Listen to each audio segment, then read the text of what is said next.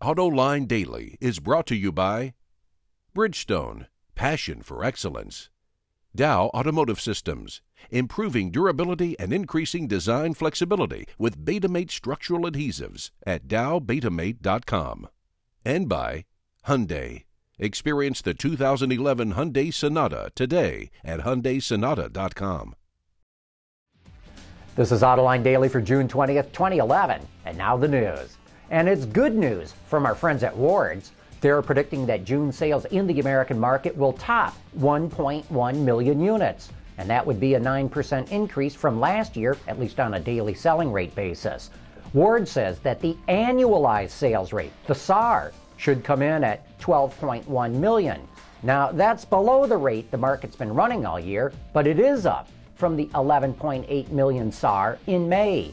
And Ward says a key reason for most of that improvement is that most of the North American assembly plants of Japanese automakers are back to normal. What goes up must come down, and now that saying could be applied to prices of fuel-efficient used cars. When gasoline prices hit $3.50 a gallon in the United States, prices of used subcompact, compact, and hybrid cars started shooting up. Ward's reports they jumped by more than $2,000. But now that gasoline prices are coming down, those used cars are starting to cool off as well. Prices are slowly coming down. Ford is working to give its Lincoln division a spit shine. The Wall Street Journal reports the company is spending $1 billion on 7 all-new or heavily updated vehicles over the next 4 years. But is that really enough to revive the languishing luxury brand? Automakers can spend $1 billion on just one vehicle program. Spreading it out over more than half a dozen models sure doesn't make this sound like a big investment. Ford acknowledges this is its last chance to turn Lincoln into a true luxury brand. Last year, Lincoln sold 86,000 vehicles. That's less than Audi, Infiniti, or Acura. Still, the top brass estimates sales will top nearly 162,000 units a year by 2015. Delphi is working on a way for drivers in emerging markets to keep their cool. Ward's reports the supplier company created a new low-cost air conditioning compressor called the 5C VC. With a special variable compressor, it's more compact, effective, and efficient than competing solutions. Production of the 5C VC system is expected to begin late next year. Youngman Lotus has big plans for Saab. The Chinese car maker says it wants to eventually build 200,000 Saabs per year at its factories. According to China AutoWeb, Youngman wants to make 9.4s, 9.5s, and the upcoming 9.3 for sale in China and for export. The desire by Youngman to build Saab at its plants seems natural considering it has incredible overcapacity. Currently, Youngman has the ability to build 700,000 vehicles a year despite only selling around 30,000. And sales for Chinese automaker BYD have been falling since last year, and that hurt it in the stock market. The company hoped to raise around $340 million with an IPO, but it only got $219 million. Despite falling sales, billionaire investor Warren Buffett is still happy with his investment in the company. Obviously, he must know something we don't, or maybe he's just going down with the ship. You know, hybrids aren't just for cars. Siemens, Diamond Aircraft, and EADS will show the world's first series hybrid airplane at this month's Paris Air Show. The two-seater aircraft already completed its first test flight earlier in the month. The plane is powered by a 70-kilowatt electric motor. Electricity is supplied by a small Wankel engine with a generator that functions solely as a power source. And a battery system provides increased power required for takeoff and climbing. It's expected that the system will cut fuel consumption and emissions by 25% compared to regularly powered planes. The technology is being tested in small planes, but in the future it's intended to be used in larger aircraft.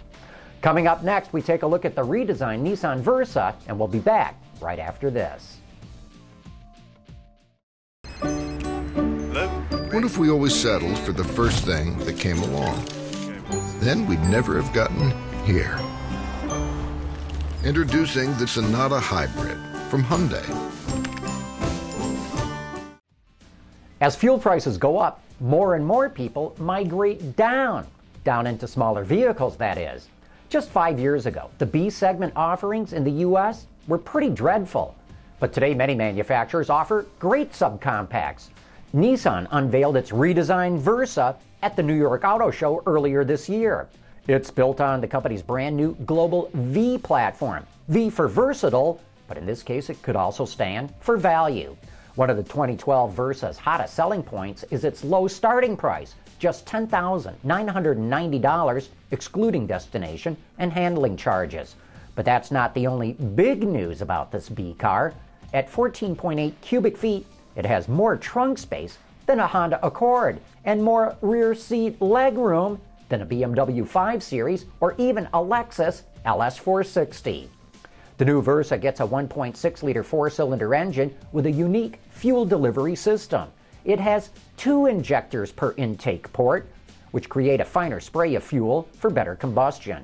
It delivers 109 horsepower with 107 pound-feet of torque. A 5-speed manual or an Xtronic CVT are the 2 transmissions offered.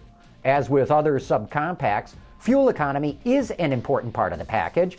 It's one of the main reasons people buy these cars. But surprisingly, Nissan did not go all out in this area. We had a couple of decisions to make.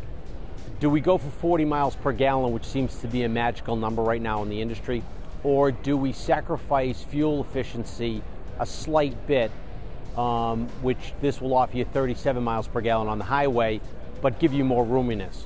And we thought that there are a lot of vehicles out there that can get close to 40 miles per gallon but don't offer you the versatility. That vehicle has 90.2 cubic feet of interior space, which is huge in that class of vehicle. In fact, it's pretty big in any class of vehicle. Along with its highway rating of 37 miles per gallon, the new Versa should also deliver 30 mpgs around town for a combined rating of 33. Today's model is already one of the best-selling subcompacts in the U.S. With these latest upgrades, it looks like Nissan's only going to build on this success. And we'll have more information on the 2012 Versa once we actually drive one, which should be soon because it goes on sale this summer. Hey, remember, you can watch or listen to a new Roundabout show right now on AutolineDetroit.tv. In this episode, you'll learn about a community where pickup trucks are banned, and you'll find out which states might be slapping ads on license plates to earn money. And you can get that right now on the John's Journal section of our website. And that is today's report on the top news in the global automotive industry. Thanks for watching. We'll see you tomorrow.